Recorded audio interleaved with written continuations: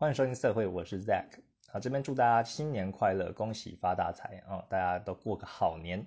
那其实昨天呢，应该要上传我的第29集的 Podcast，那本来要这样子做的，但昨天出了一点小状况。那晚上的时候呢，我们家的小孩就是有一点发烧那烧的还蛮高的。其实前几天他就有一点点不舒服，只是昨天我爸妈来吃那个年夜饭，然后后来回去了之后，小孩呢就是比较不舒服。那晚上又一直睡睡醒醒，睡睡醒醒，那变成我跟老婆都在照顾他。后来也超过12点，就想说，那不然就早点睡好了。顾小孩可能也那个分身乏术。那昨天晚上量呢，它的温度是到39.1其实有点高，但是之前他就有发烧过的经验的啦。那我是觉得没有太担心因为可能大家如果有小孩的话，而且又是第一个，难免都会很紧张。尤其可能是老婆又会更加的紧张，因为毕竟自己的孩子嘛，然后自己怀孕等下生出来的，当然我觉得可能会比老公还要担心一点。那我们也查了一些资料呢，上一次医生也说，就是这个发烧的话，它是有一个期间的。那你观察个3天，如果他没有那种抽搐的状况，或者是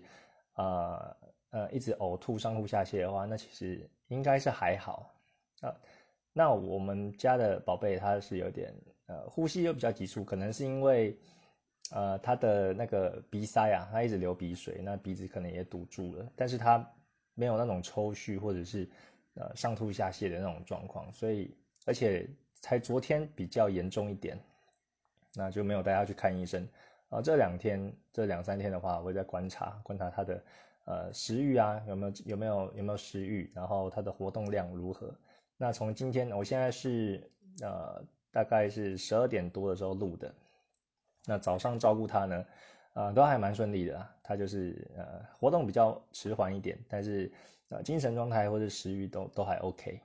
那就是这样子。那昨天其实过得也算和平啦，不讲说特别开心，但是就是一个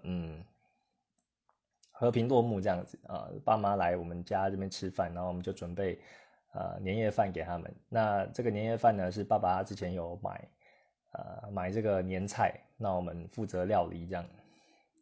那吃完呢，我们也有写春联的活动我觉得这个写春联还蛮好玩的。前几年我们也有写，妈妈就有带这个春联的材料，那我们就来写。那我有写了一个对联我写的是那个北宋王安石的太白岭阳春已归鸟语乐，溪水不动鱼行迟其实我没有念什么书啦就那时候要写的时候也是上网看一下有哪一些好写的句子，然后看一个顺眼的。那我是觉得这个就是山明水秀的感觉听起来还蛮 chill 蛮慵懒的，所以我来选这一个。他说阳春已归鸟语乐，就是说这个春天即将要归来了即将要回来了，所以那个鸟还有一些其他的动物都很快乐很快乐的迎接这个春天的到来。然后溪水不动鱼行迟呢，是说这个溪水跟这个鱼他们也很开心，就想要留住这个美好的时光，所以溪水呢尽量流的几乎快要不动了，就希望可以锁住这个完美的时刻。那鱼呢也是就是游得非常的慢，那也希望呢可以在这个美好的时光呢多驻足流连一会儿大概是这个大意那也就是说这个诗人呢，他的心情就会非常的欢快，可能见到这些美景他有一个借由写这句话的，然后来表达这个意象。那昨天也有一个比较好玩的事情呢，是因为爸爸他来我们家，让我们家附近的停车位都停满了，那变得很难找，所以他停了一个还蛮远的地方，大概快要2公里。那他停完之后又走路过来，然后跟我们吃年夜饭，所以他其实昨天来的时候吃饭是比较晚到的，那就是我跟老婆还有小孩还有妈妈就是这样吃饭。那回去就等于说他也要走回那个停车场。那这时候呢，我就说不然我用共享机车载你吧，因为我自己没有机车，我也没有骑车，所以我就用那个 Gogoro 的 app， 它可以搜寻就是附近有没有什么机车可以载他。那这对我父母来说就很新他们对这种新科技就比较不敏感，所以爸爸一开始他也是说不用麻烦不用麻烦我爸是那一种人，就是他很憨慢啊，就是说他很不会麻烦别人啊，他都是默默的在一个团体之中这样默默的做这样子。他是那一种非常能吃苦耐劳的类型，好像我们可能去逛街啊，然后路边有个全家或者 Seven， 你就会想进去看一下，买个水啊，买个东西吃嘛。那他是不会进去便利商店里面，比如说夏天嘛，我们可能会进去晃一下，他可以吹个冷气也爽啊。他是不会进去，他就会站在外面等我们，然后连进来可能吹个冷气晃一下的那种意愿都没有。那他是觉得说，哎，进去的话就是要买一点东西，所以他宁愿在外面等，然后也要等我们出来再走这样子。然后他是那一种人，那他也对这个共享机车就是也比较好奇，应该说不是好奇，他没有好奇心，但是他就不想要麻烦，就是觉得他自己走过去没有问题。然后但是他如果走过去，然后又回来载妈妈的话，我们大家都会觉得太久嘛，因为那时候也快要9点多了，小孩子就准备要洗澡睡觉了。那他是觉得说，近几年我发觉我爸可能有一点雅斯伯格症，他就是会，呃，就比较不会沟通啊，然后表情就是永远都1个到2个那种表情而已，就是不太会，怎么讲？不太会察言观色嘛，应该我不知道这样讲合不合适。反正呢，他就是觉得自己他去牵车他不嫌麻烦，但是他不知道说他这样去牵花的时间呢，大家都在等他，反正大家都觉得不想要花这个时间等，他没有考虑到这一点。那 anyway 最后呢，我就是说，我用共享机车载你吧。那载的过程还蛮有趣的，就是我第一次载我爸，然后他就坐在 GoGoRo 的后面，然后我就帮他戴安全帽啊，然后跟他说这个安全帽里面还有一个那个浴帽，那个就是可以防止就是注重卫生啊，就防止说你直接跟安全帽接触的。然后他就等于说，我就这样一步一步就是下指令给他，就带，然后坐在我后面，然后我们就骑摩托车就载他到那个机车的地方，还蛮有趣的就是我有跟他讲说，这个 app 你就可以下载，然后可以大概搜索附近的车辆他也很好奇，他就说，这个车子你最后停完了他怎么没有钥匙？然后他停完了之后是要放在哪里？我就说放在合法的停车格。他说放完之后，那最后要怎么熄火就变得别人也可以用它嘛。他就会问一些就是比较基础的问题，那我就跟他讲，这大概怎么操作，我觉得还蛮有趣的。那这也让我想到我其实也是一个算是科技不太敏感的人，但是就是有需要的话我才会去研究所以像现在有一些科技，我跟老婆都是属于那种人，就不会去主动去尝鲜去追求的。那也之前很好笑，就是在那个公托的时候，公托他不是都要小孩子的照片吗？那照片的话，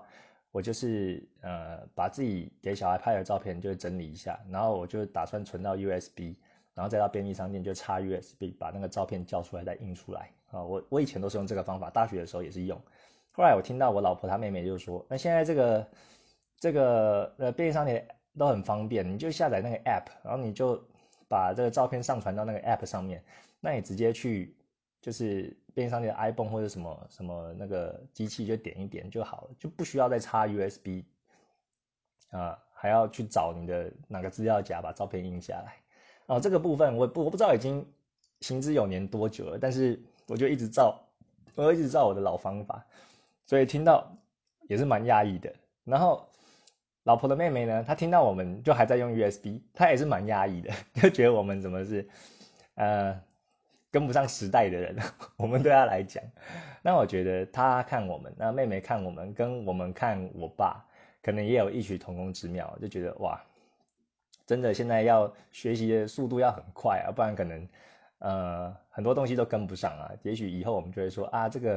这个比特币或者什么一些新兴的科技怎么使用我们都不知道，然后连这个 USB 已经进化我自己也不知道。第一个跟大家分享的。那另外呢，就是跟大家分享这个最近呢其实有发生一些小事但是就是一些比较不顺心的事比如说我前一天我在吃饭的时候，然后那个佛跳墙里面有一些料嘛，有骨头，结果我就一咬下去我不小心就牙齿就咬断了我的门牙因为我门牙其实之前就断了我在大概国小的时候，就国小我们那时候都会玩，下课之后就去操场嘛，去玩那个鬼抓人。然后操场旁边它有一个，有一个就是栏杆，让大家一直爬上爬下的。那我记得那时候会断的原因，就是因为上课了，后来打钟了，然后大家都从那个栏杆上面就会爬下来或跳下来，然后赶快冲回教室。然后以前的休息时间大概都10分钟嘛，然后下午第3节打扫15分钟比较长一点，那就大家都会很把握那个玩乐的时间。那我那时候也是很紧张啊，因为要上课，然后赶快跑回去，不然就迟到了。但是我还在栏杆上面，所以我就是到最后大概距离1公尺还1.5公尺的时候，然后我就跳下来。但是我跳下来我没有往外面跳，结果我跳的时候，我的牙齿就直接撞到那个横的栏杆，我这样撞了一下，然后我就有一种酸酸的感觉哦，原来我门牙的其中一角就是在那个时候撞断的。那时候也是有一点羞耻感，就不太敢跟爸爸妈妈讲，但是最后我回去还是有跟妈妈讲，妈妈就听到就觉得很心疼啊，因为身体发肤受之父母嘛。那我那时候也是觉得很羞愧，因为这门牙是门面啊，然后我竟然就是也把它撞断了，然后那时候就去补牙。然后呢前2天就是咬的时候就那个补过的牙又断掉了。那断掉当下，因为现在长大嘛，当然也更爱美啊，就会更注重那个形象。那其实很久以前不是就是每过一段时期，可能就会有这种状况，就会不小心断掉啊。如果那时候又刚好，如果你是要去见人的话，或者说去上班的话，那大家都会看到嘛。其实现在断掉其实无所谓啊，因为你戴口罩嘛，大家防疫，所以戴口罩也不会看到你的牙齿。但是我觉得我现在的心境就会变得比较淡然。以前断掉就会很紧张，然后就是很不想要就是张嘴啊，然后会觉得很在意很在意别人的眼光。像我有一次我在前面的工作就出差的时候，我们有出差到德国慕尼黑，然后有去参加一个秀展，就跟客人有谈有个见面啊。那我就是在那时候断的，所以我那时候就觉得很不自在，然后变成说跟客人的互动都比较少，我就可能讲话都讲比较简短，就很怕客人看到我的牙齿。然后以前会这样子，那现在像前2天这样断掉的话，我就比较没有那么在意了。然后我就说，没关系，就断掉就断掉，我再打电话给牙医再预约，然后再去修。那还好，因为他们那个我的牙医就是过年他还有在营业所以我一打电话，我隔天呢就去补了，就这个事情就没事。然后还有另一个小事啊，也是不如意的，就是像前天我回家的时候就忘记带钥匙。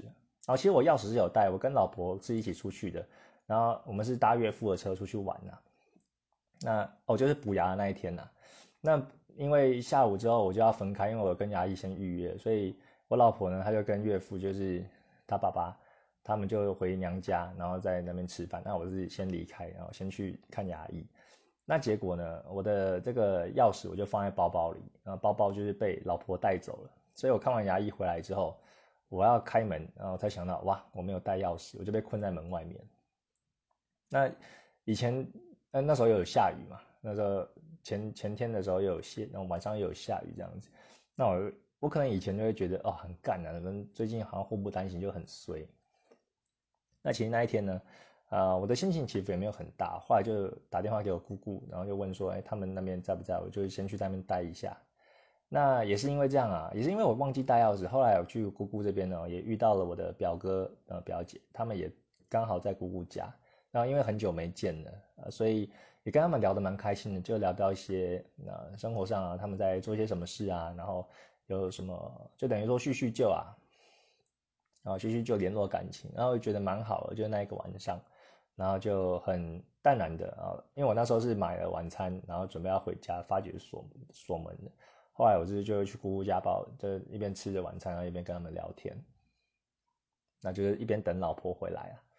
也没有催老婆，就是她要回来的时间回来我就最后就才进家门这样子。那也觉得说，我现在觉得很多的，如果我们遇到了很多的鸟事或一些不如意的事，我当下就不太会责怪那个环境的。可能一方面也是我成长了一些吧，然后就我当下发生的，我的心态就是说，发生这个事情一定有某些原因我不太会去责怪，就是说，我现在会遇到这个，我以后再来看的话，它都是一个过程，然后都是一个一定有它的原因的啦，就不会说为什么这件事情一定会发生在我身上，然后很崩溃这样子。那像我忘了带钥匙，我就等于一个转机，也让我去跟这个表哥表姐他们有一个交流，觉得还蛮开心的，就也不是说全然都是坏。那我觉得我现在成长了一点，有这种感觉，就觉得以后遇到一些打击或者说一些不好的事啊，比如说我之前的可能我提的设计案然后最后没有被选上，或者说我的一些客人他最后有答应又跑掉了等等的，那我会觉得说那可能只是时候还没到，缘分还没有到，然后并不会觉得太过的。当然失落还是会有，但是不会太过失落，就觉得说，那当下发生的事情有它的原因在，那我觉得顺着这个过程呢，就好好一样是在做我的本业嘛，就是画我的图，然后好好经营我自己的社群媒体，然后过好我的生活就好了。对，这是跟大家讨论的分享的一个点。今天比较没有什么主题，就跟大家稍微闲聊一下。那第三个我觉得还蛮有趣的现象是，我前几天在这个会师交流所的这个 FB 的社团，我有 po 了一个文因为最近可能大家都会传，就有时候会有那些制式化的格子，比如说会师的进化史，然后它就下面有2个格子嘛，就会说，你第一格就是放你最早的作品，然后第2格就放你目前最新的作品，然后大家就会放上自己的作品来比较说，自己从以前到现在进步了多少啊，放2张图来对照，然后或者说可能到年底了都会发一些就是1到12月的这个制式的表格，然后你就会放你1月的画什么，选一张图来放，2月放什么，然后到12月，然后你就会看到你每个月的进步，你这一年的进步啊，有时候就会玩一些算是跟风嘛，就是一些类似的活动。那我前2天我也是有放一个就有跟风这样子，它那一个格子就我刚说的会师的进化路，然后又放2张图，一张是你觉得可以找到最早的作品，一张是目前的作品。那我放呢，我就放了一张以前最早的是我就找了一张2003年的，然后那时候其实是之前我分享一个集数，就是我差不多去法国那一次去玩的那一次跟表弟去的。那我那时候就是也有在画一些色色的作品，很早的时候。那2003年，我那时候就画一个恶魔啦，就是那种一个长发就是黑长直的女生，黑色长发的女生，然后穿着这种红色的比基尼，然后那时候是画黑白，但我心里也构想的这样，就是穿红色的火辣的这个蕾丝比基尼，然后再拿一个3叉戟，就那个恶魔的那个3叉戟，然后头上还有两个恶魔的角这样子。那时候画，我就放了这一张。那2020的时候，我就放了一张我的手绘的，那一样也是恶魔主题的。然后就是画面是这个恶魔呢，他就背对着你，然后露出他的屁股这样，他屁股有一个尾巴，然后回眸一笑，应该不是说回眸一笑，就回眸这样看着你，很诱惑的看着你，然后嘴巴咬个棒棒糖这样。一样头上也是有角。那我这2张作品呢，我觉得我自己个人当然是认为，现在2020画的当然是最好的嘛，因为以前画的就是非常的瘦非常的骨感，然后那个比例可能还抓的比较不好，然后头发会比较生硬，比较直一点，比较没有线条啦。然后我以前最常犯的错误就是那个手跟脚，手肘跟手臂的那个比例，然后常常会那个前臂就画的太长，或者说我的脚就是某一节就画的太长，然后太细，就整个比如说你手垂下来的话，就可能就快要超过膝盖或接近膝盖嘛，那么长，那就是我的手的比例就没有画好，或者说腰太长了。就类似那种感觉啊。那我现在回头看，就是说，那一张其实还有很多的进步空间。那我2020放的那一张呢，就是凹凸有致，就我最喜欢的就是巨乳肥臀啊，然后腰又很瘦，然后屁股很可口，因为它是一张背对的照片嘛，所以大家可以看到它屁股蛋。然后我就分享了这一张到那个交流所这样子，然后大家下面有留言，下面有留言就我还蛮多人的，就是说他比较喜欢以前的作品，然后我就很讶异，我就会想说，哎，为什么？我自己个人认为是明明就是现在画的比较好，然后为什么他们比较喜欢以前？那我下面就有回留言，我就是说，哎，真的吗？那为什么呢？有什么原因吗？然后我讲几个，他有一些说我比较喜欢以前的，然后我就跟他说 really 说原因，那他们就说那个线条简约，富有美感，留给人想象的空间。然后他说以前的那一张图，但我怎么看就是觉得，就真的有那么好吗？就好过我现在2020画的吗？然后另一位也有说以前的很赞，我就问他说为什么呢？然后他就说，比较有风格，比较有风格，但现在的画技变好了，但没有以前那种韵味。我觉得这句话还蛮令人省思的，就是我没有想过韵味这件事情，还是说我现在画的画技虽然有变好，但是比较没有一种自己的风格呢，还没有塑形的感觉。那我并不排斥他们这些留言，但是我会说，哎，原来大家的这个思考的点或是切入点不太一样，那让我想说，哦，有时候我可以跳脱我自己的观察，然后来看看别人到底在想什么。那当然也有人说喜欢现在的，超爱屁，我就回答 me too 这样子。那其实还蛮多人就对我以前的话就还蛮鼓励的，然后以前也很香香就是很赞的意思啊。那我就觉得哇，就是有一点超乎我意料啊，就是借由 po 这一张图。那其实我的图呢，我以前画的图，以后有机会的话，我会再整理到我的像 Instagram 或者 Pixby 上面，然后给大家看。因为 Pixby 我主要都是放我的 digital artwork 就是这个电绘的部分。那手绘的话，如果各位听众想要看，可以到我的 IG 到我的 Instagram 看我前面有比较多我的手绘的作品，那时候还没有买电绘版。那以后我会再考虑多放一些我以前的图，可能我现在或之后比较忙没时间画新图的话，就丢一些以前的图给大家看。好，那最后呢，刚刚说画这个小恶魔的作品嘛，那因为我2003之所以会画小恶魔，是因为那时候我觉得有一部电影就非常好看，叫做《神鬼愿望》它是布兰登·费雪跟伊丽莎白·赫利演的伊丽莎白·赫利在里面真的是超级正超级辣，就我自己很喜欢的很辣很骚的那一种啊。那里面的大意是说呢，这个伊丽莎白·赫利呢，她其实就是一个恶魔。然后因缘机会之下，布兰登·费雪这个男主角呢，大家知道他演过那个《神鬼传奇》的，那一部爆红的男主角。然后呢，这个男主角他就是因缘机会之下遇到这个小恶魔，就伊丽莎白·赫利。然后他就这个恶魔就跟他说呢，我可以实现你想要的所有的愿望，但是条件是你要交换你的灵魂。然后我记得愿望好像有7个、8个还是10个，有点忘记了。